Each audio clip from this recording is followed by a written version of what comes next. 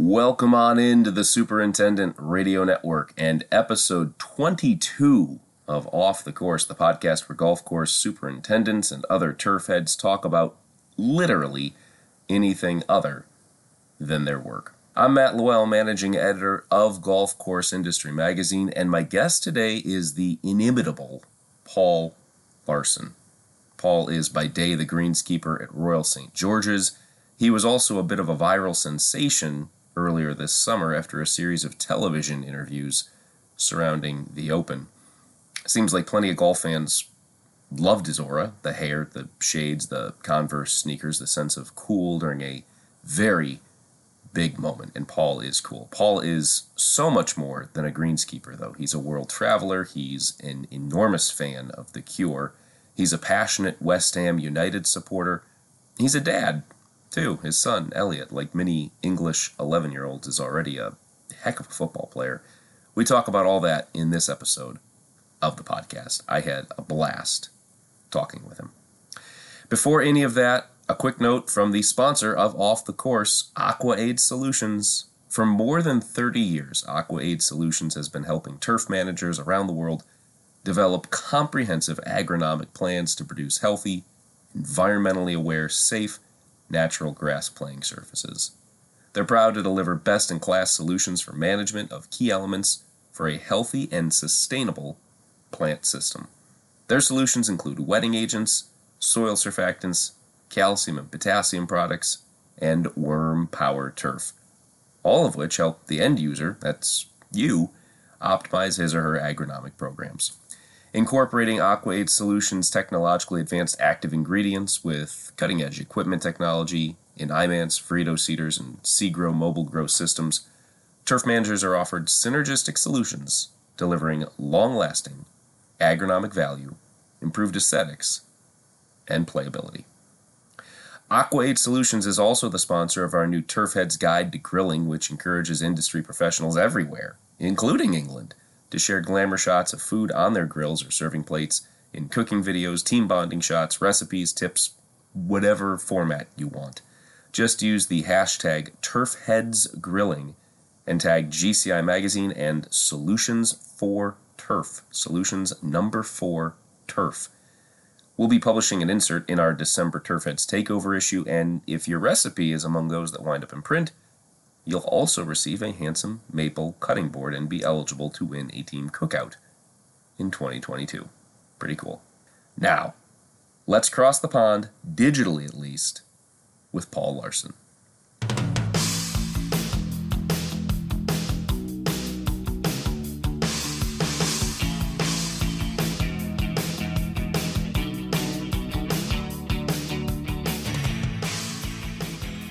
Your mother was born in Ireland, your father was born in the Seychelles, and you were born where? I was born in London, and for the record, my sister was born in Wales. So there was 4 of us, and none of us were from the same country, and quite mad, really. And tremendous. we spent our life travelling around because my dad had a lot of postings. So we went from Germany to Cyprus to Ireland, England. Quite an upbringing, really. What did your dad do that you were moving around a lot? Was that military? He was in the army, yeah. Okay. Yeah. So, 22 years until I was 13. So I think I've been to like 13, 14 schools. I know. So you're moving around. How did you become a West Ham United fan? And for folks who are not up to speed, like I was not until earlier this year, about the English Premier League, 20 teams, there's relegation currently. West Ham is in the Premier League. They're one of the top 20 teams in all of England. And right now they're, I think, second in the table, second overall.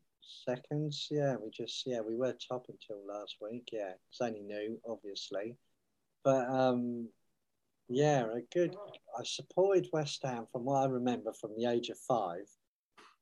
We always had family that lived in London, so even though we'd travel around, we always would go to London just to see family. Be like a holiday for us, though. And my dad's a Spurs supporter, so we always used to live in North London. Our family was from Haringey. And I just remember look at the underground stations and I'd see West Ham on there and all the sort of teams from London. And we played Birmingham one day. It was on Match of the Day or something. And we'd won 5-0. I was just watching it on my own. And it was just a great game of football and obviously the scoreline and everything. And I was like, oh, that's going to be my team. Kept watching them and I think Dad bought me a shirt or something.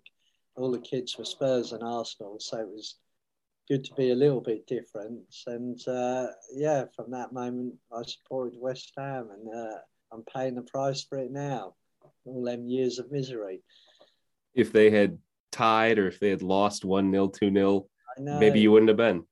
Yeah, and it's quite weird because I sort of get on all right with my dad and everything, but we're into the same things, but we'd be opposites. So I was never going to support Spurs, I don't think. So it's a good bit of rivalry. So it kind of worked. And from that moment onwards, yeah, I supported.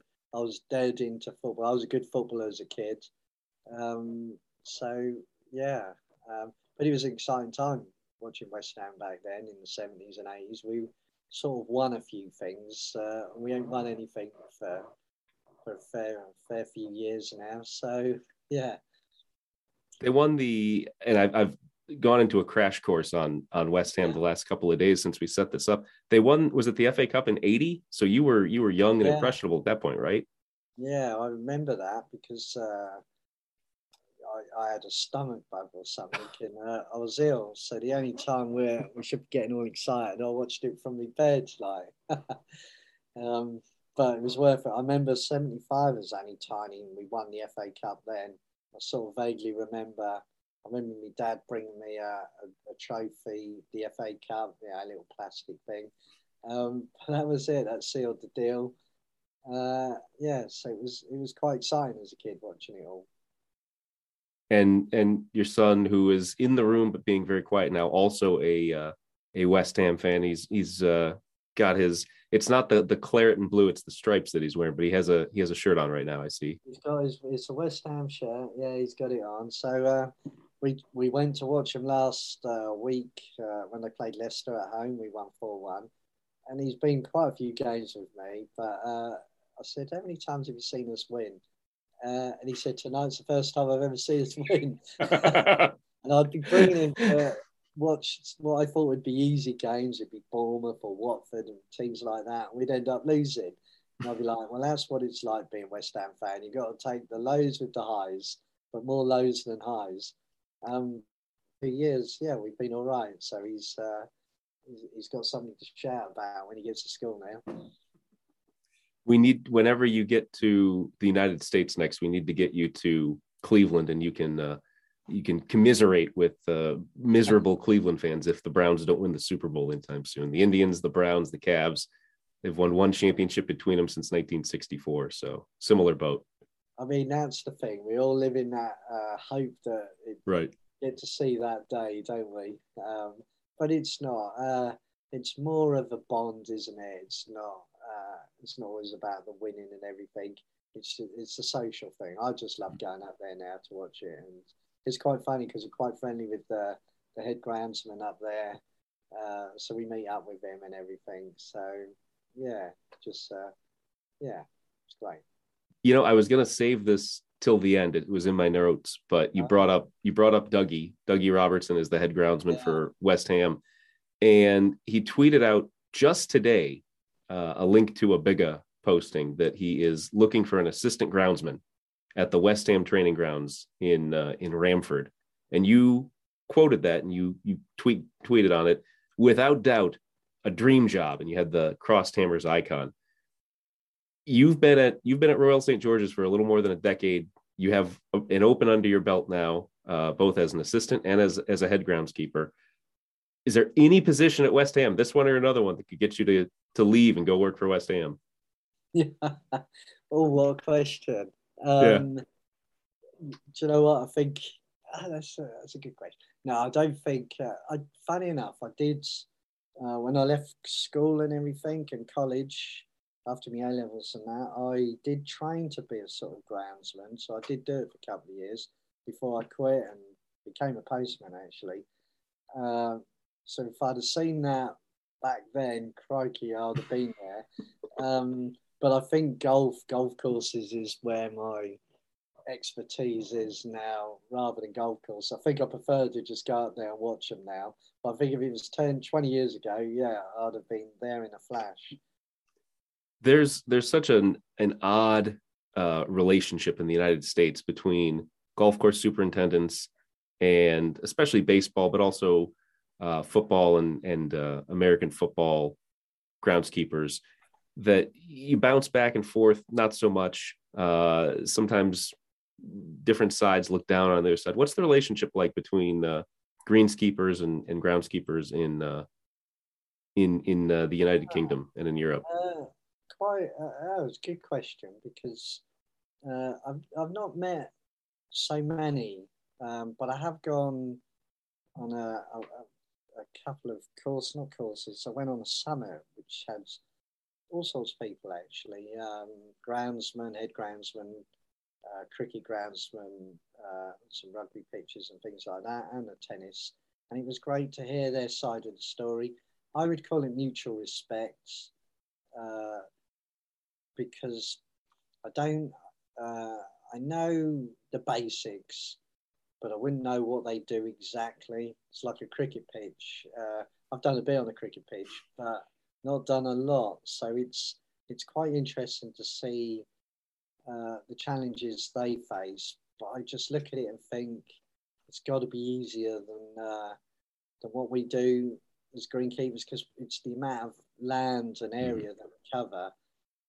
We're so sort of dependent on the weather, if you know what I mean. So it seems, I think it's harder for us, but I think all the jobs have their pressures, and we can all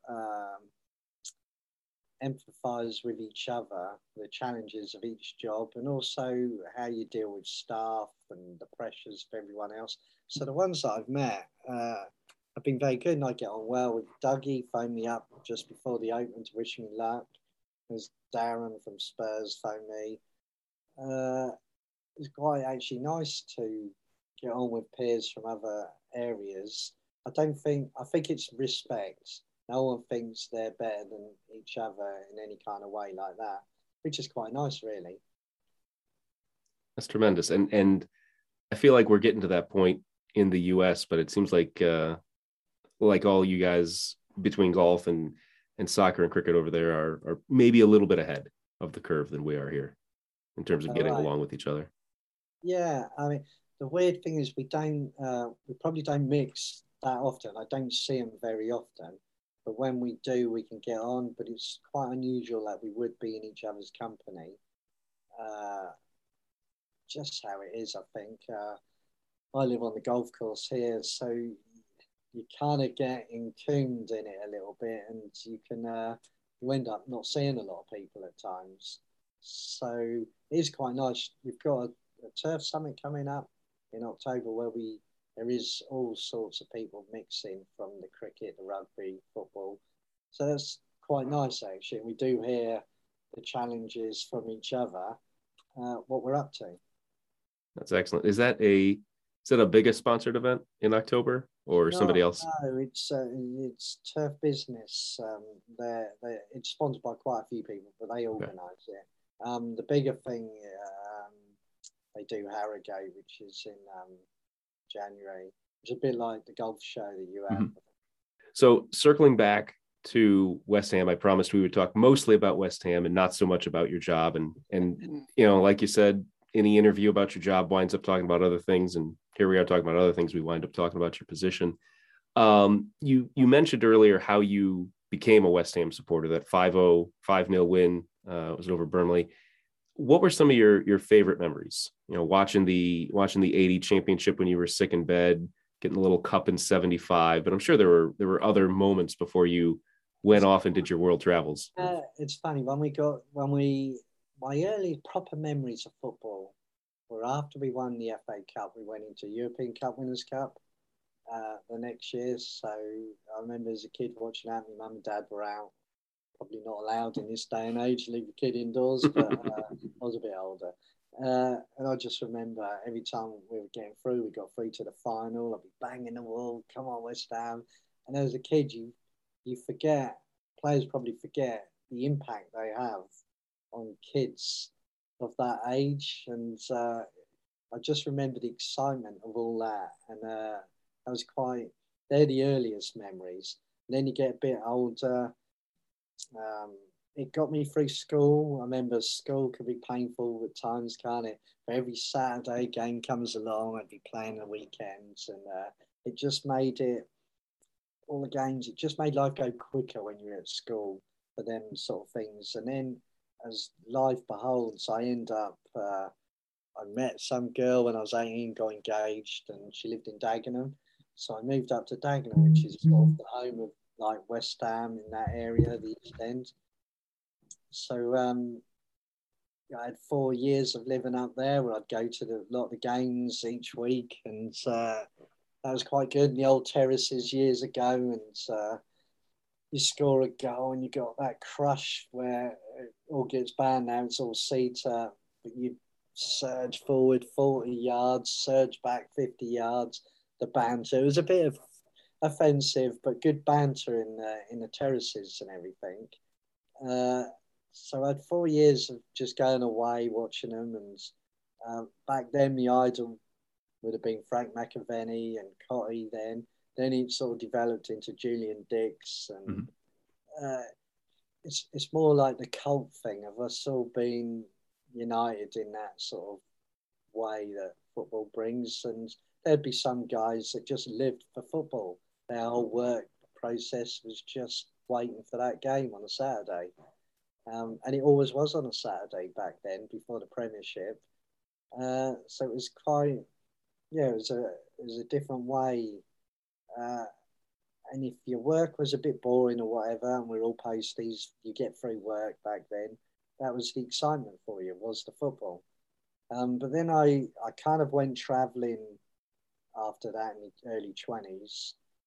And then when I went round just travelling, working and things like that, the football and stuff like that didn't become important because you're just doing other things. It's quite weird how it all sort of moves about. So, you outlined your 20s a little bit. There was a great piece right around the time the Open occurred. It was on the Friday. I think you talked with Tony Deere, great displaced Englishman. I think he's out in Washington State now.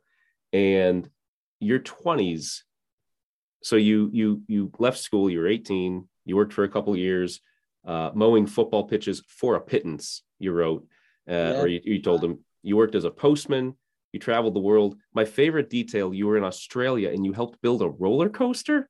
Yeah. What's that story? I know. So the weird thing is, my early 20s, I ended up traveling around Europe, and I backpacked around Europe. Met quite a lot of Americans, and we were all interrailing and everything. Come back, then took redundancy for the post office, so we're traveling around the world. And you go through Asia and everything. You can't work because you're living quite cheaply and there's not much money to be earned. So I arrived in Australia, had no job, done little bits and bobs, and ended up getting a job with a friend of mine. And it was only because his mate got the sack and they needed someone to help take his place. And that's basically drinking too much and didn't get up for work the next day. So we get on this roller coaster, and it was called the Python Loop. And all it was one loop and then gone. It was all over in like 20 seconds. But what you did is we built it, and then you run it when everyone comes. You pay their money, you press the buttons, off they go. And it would go from town to town or city to city. So I'd go to Melbourne, the next week might be in Sydney, then up the coast, up the Gold Coast or whatever. So you just sort of work for 10 days. I could earn quite a bit of money. Then you had a week before the next show, and you got a week to travel to get there. But in that time, you're traveling, spending all the money you've got, and living like a backpacker. But yeah, I was scared of heights when I took that job on, and you had to sort of walk the loop and everything. I don't know how we done it, but it's amazing. When you need money, you find ways, and you sort of get over your fears and everything. But it was brilliant. We had a great time. Yeah, How long did you do that? And I guess how many times did you have to break down and then put back together yeah. the loop? I, I can't, you know what, I can't remember how many times it definitely lasted like 4 months. Uh, and it would be shows, they might only go on for 3 or 4 days. I think the longest we did was 10 days in Melbourne. Uh, so, yeah, 4 months was a long time then. And Yeah. all sorts of other jobs. But it helped me because there was some, I don't even remember some of the little places we went to that were in the middle of nowhere. But the weekend would be packed where everyone's just come round to come to this. They'd have a show on. It wouldn't be just our ride. There was other rides as well, sort of like some sort of I don't know, little shows that they'd have on. Um, so it was, yeah, it was an amazing time. That was one of the best times ever. Was traveling Australia. Australia's a great place as well. You were in your mid 20s by then? 20s, I'd say, yeah, yeah, Okay. late 20s, yeah. Did, So yeah, did many of your friends kind of do the same thing, just kind of leave and travel around, or were you really uh, the only one? when I did it, I went with a friend of mine, and we sort of went our separate ways, but ended up meeting in Australia. And then I left Australia to go to New Zealand. So I worked out in New Zealand as well. And I never seen that guy since the moment I flew to New Zealand. And he was like one of my best friends back then. It was before mobile phones and Facebook. We've never got in touch since. Just not seen him. But all my other friends obviously stayed. I was living between London and Folkestone, where else and hang out. So none of them done it. But you meet loads of people as you travel who then become your friends. So I'm still in touch with a few of them as well. I think I'd have been in touch with so much more if Facebook and we had phones back then. Right. But people give you address, bits of paper, and all the rest of it. You travel around so much, you ended up losing them. So there's a lot of people I've met that I've lost contact with, which is a shame, but that's how it was. You just make new friends each place. But my friends back home, and I'll tell them all about it. I think everyone should go traveling. I think they wish they had come with us at times, but circumstances are, that's how it is sometimes. But it was, I think, by going traveling, if you don't if you don't work, you don't eat. You find a way of making money. You turn your hand to anything, and it's quite stressful sometimes. So traveling through Asia, getting around, and all the rest of it.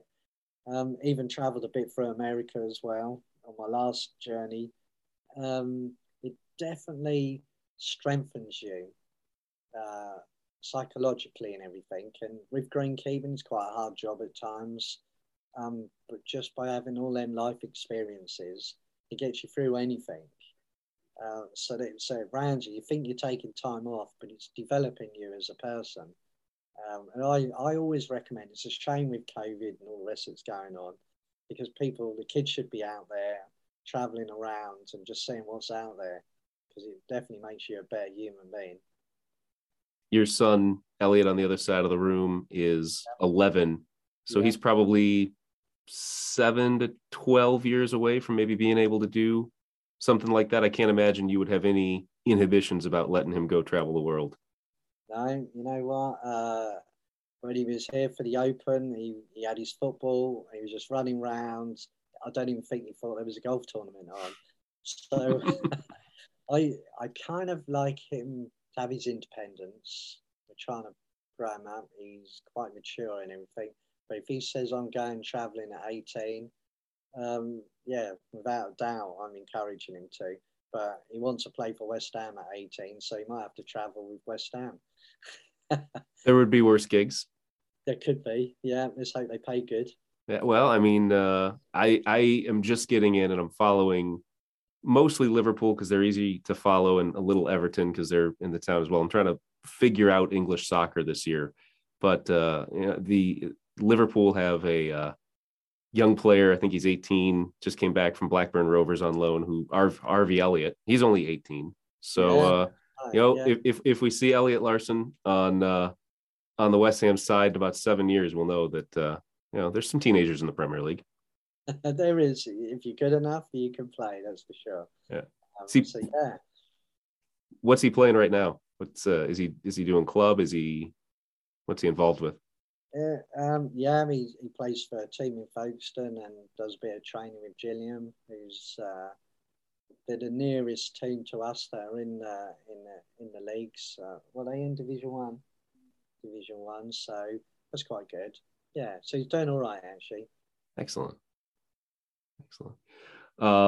Before we circle back to you coming back and working and getting back into the kind of the rhythm of having a football match every week, you wrapped up in Australia. Were you only down there 4 months, or was there a little bit more than that stretch? When I was there for 6 months. Okay. But then I went to New Zealand and worked in New Zealand for quite a few months as well. And then I did everything. And New Zealand's a great country as well. And hitchhiked all around that whole country. It's a safe country. It's great fun. Worked for a Maori out there as well, picking kiwi fruit, pruning kiwi fruit, anything to kiwi fruit. I've done it. Then I ended up in Tahiti, funny enough, and there was quite a thing because they were doing something with nuclear weapons out there. So loads of people had turned up to protest and everything. So I'm on a plane that was normally half empty, but was absolutely packed. Sort of everyone thought I was a representative of some government from England. So I just milked it a little bit and got myself in a 5-star hotel and everything before they realised I had nothing to do with them. I just stayed there for quite a while before I flew to LA and just travelled up the coast to Seattle, and then made my way across. My uncle lived in Lancaster near Philadelphia, so I flew over to see him there. That was quite good. He lived in a quiet little place near where the Amish people were over there. He said, "Oh, do you want to have a cycle round, borrow my bike and just explore?" I said, "Yeah, that's a great idea." So I borrowed his bike. I said, "Have you got a padlock?" He said, "Oh, no, we don't need a padlock around here. No one will nick your bike." And I went, "Well, blimey, I wouldn't cycle around England without a padlock." So anyway, I went cycling, see a little shop or mall place. I thought, well, I'll chance it. I'll leave the bike out there. I'll go and get something to eat. When I come back, the bike had gone. Of course. And then I'm like, crikey, I'm miles away and had to walk back because I had no one to phone or anything. I could see him and I'm like, he said, "Mum, you've been gone hours." I said, "Yeah, someone's nicked the bike." He said, "I can't believe it. Is it possible no one does that?" I said, I was literally only in there 10 seconds. I said, "It'll take me hours to walk back." That was quite funny. So travelled up to New York and flew back. So it was 18 months, I think I was away for in the end. Wow. So, it was great fun. You come back, and again, this is from Tony Deer's story on the Fried Egg. You worked in a solicitor's office. Was that a temp position, or what was that when you came back? Well, when I come back, I actually worked for the Channel Tunnel, and I was like an archivist or a records clerk for 2 years, but it was at the end, so it was coming to an end. So it was closing down and everything. So I ended up getting a job for solicitors after that up in London. I was kind of like records clerk, paralegal, sort of mixed into one. I really enjoyed that job, but it was a bit of a dead end job. So I wasn't going anywhere. I was earning all right money, but not enough to really survive in London or buy a house and anything. I had a gym next to my office and got on well. I really enjoyed it actually. But I kind of got decided I wouldn't mind moving back down to Folkestone. I've always got this thing where I live in Folkestone, which is about an hour and a half from London, or living in London. My dad lives in London, my mum lives down in Folkestone, my sister. So where I'd always played golf. Through all of this, I've played golf from a youngster. Someone on the golf course there offered me a job as a greenkeeper. £10,000 a year was peanuts, but I gave up working in the city to go there as a greenkeeper. Like a trainee, would have been 30 something, which is quite late and everything, really. If people say if you ain't made it by 35, you ain't making it. I think things have changed completely. So Yeah, I did work for solicitors. I ended up going there and doing that, and been greenkeeping since then. And you worked outside of England as well. You were at a couple clubs before you got to Royal St. George's, right? So sort of. Okay. I worked for a couple of clubs local, and then I went to St George's as an assistant for 2 years, and then I got a job in Australia, and I was immigrating. But at the last minute, the visa went wrong. Something went wrong on the money side, and they wouldn't let me in the country. So then I'm like, oh, blimey, I've given up my job at George's, and I can't move to Australia. And then a guy phoned me up and offered me a job as head greenkeeper in Holland. So I went straight to Holland, didn't even know anything really about the course or where we're going. Just drove out there and ended up staying out there for 4 years. And I was in charge of a course called Wester Park in Zoetermeer near Den Haag, The Hague. And that was a challenge. That was something else. So that was great. Holland's a great country as well. So, yeah. And then you come back, and if I'm doing the math right, when you come back to Royal St. George's, Elliot was even a year old. So this is clearly a different right. chapter of your life here. Yeah, so come back in 2011 for the last Open as deputy then. And it's quite weird. And then Graham, who was the boss, got a bit ill. So we swapped roles in 2012. And I've been here ever since. And the weird thing, and I think I was saying to you earlier, where I just lived life before I was come to George's in 11. It was just, I do what I do. We travel the world. We go here. We go travel Britain. Just go places for weekends and do all sorts and lived a charmed life. If you know what I mean. And but I think I was always ambitious, but I hadn't found the right role. And so Holland was great for me to succeed out there. It's quite tough when I first went there. You have to win everyone over. And the Dutch, I quite like them because they're quite opinionated people. And you hear about the football and how they can all fall out with each other. And it's dead true, but if they got something to say, they'll say it. But if they believe in you, then it's great. And I've struck up some great friendships, and it was a roller coaster ride, but absolutely loved it. But had to put everything into it.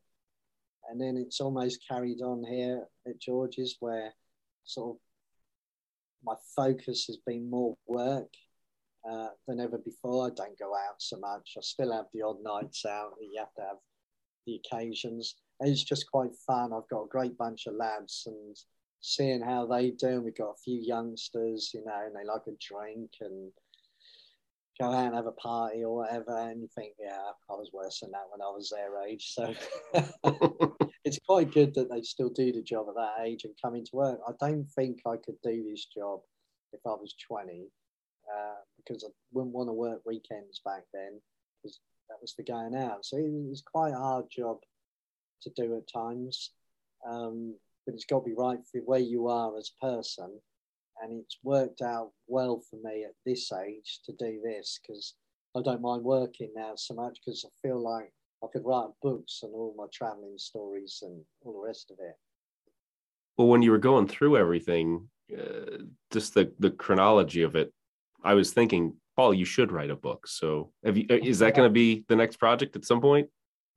That's my ambition in life. Okay. Is to write a book. And then when I think about how many books I could write, I could almost write a book just from 2012 about this Open and what went on, or even in the last 2 years.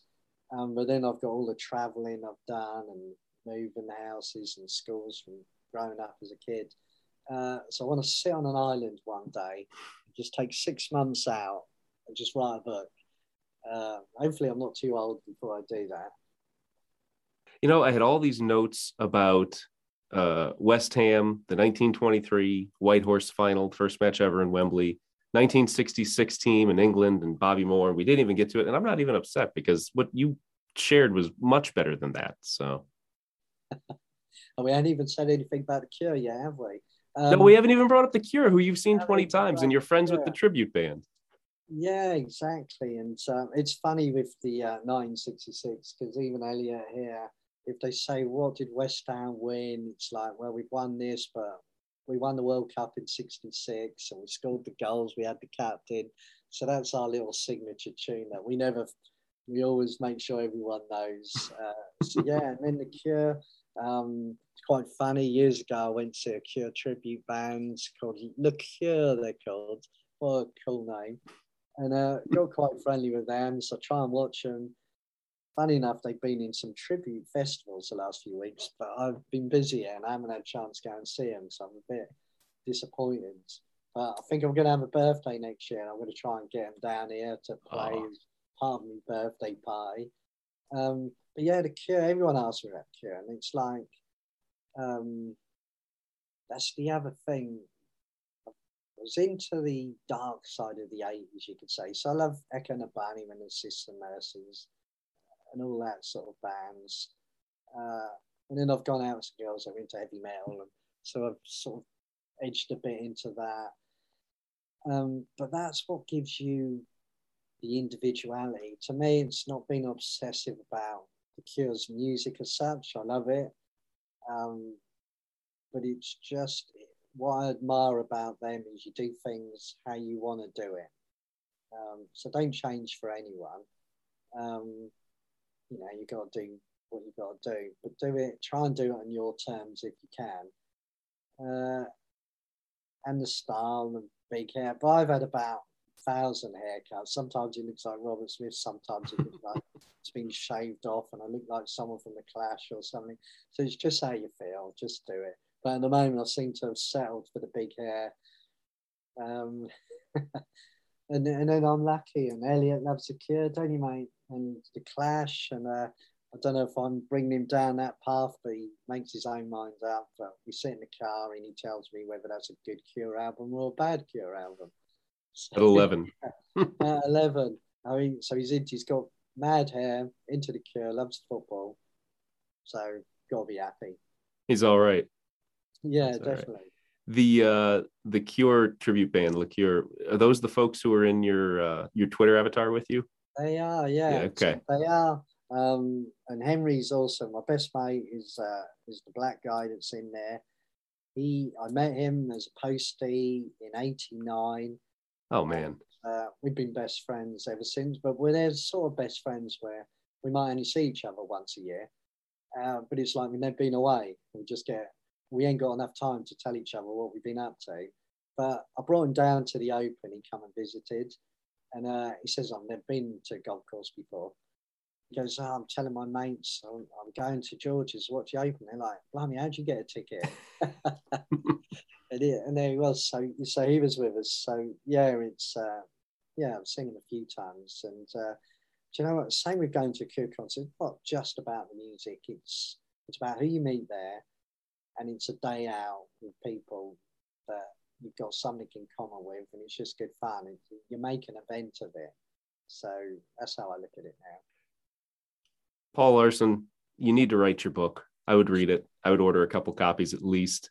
If you ever need folks to help you get through some chapters, I know Guy and I would be happy to read over and go over notes and help you build structure if you need it. Yeah, so thank you very much. You never know. I definitely will be doing it, so I might be calling you up one day. Yeah. And if we see Elliot Larsen in the premiership in, I don't know, 8, 9, 10 years, you heard him here first. Yeah, who knows? Yeah. Fingers crossed.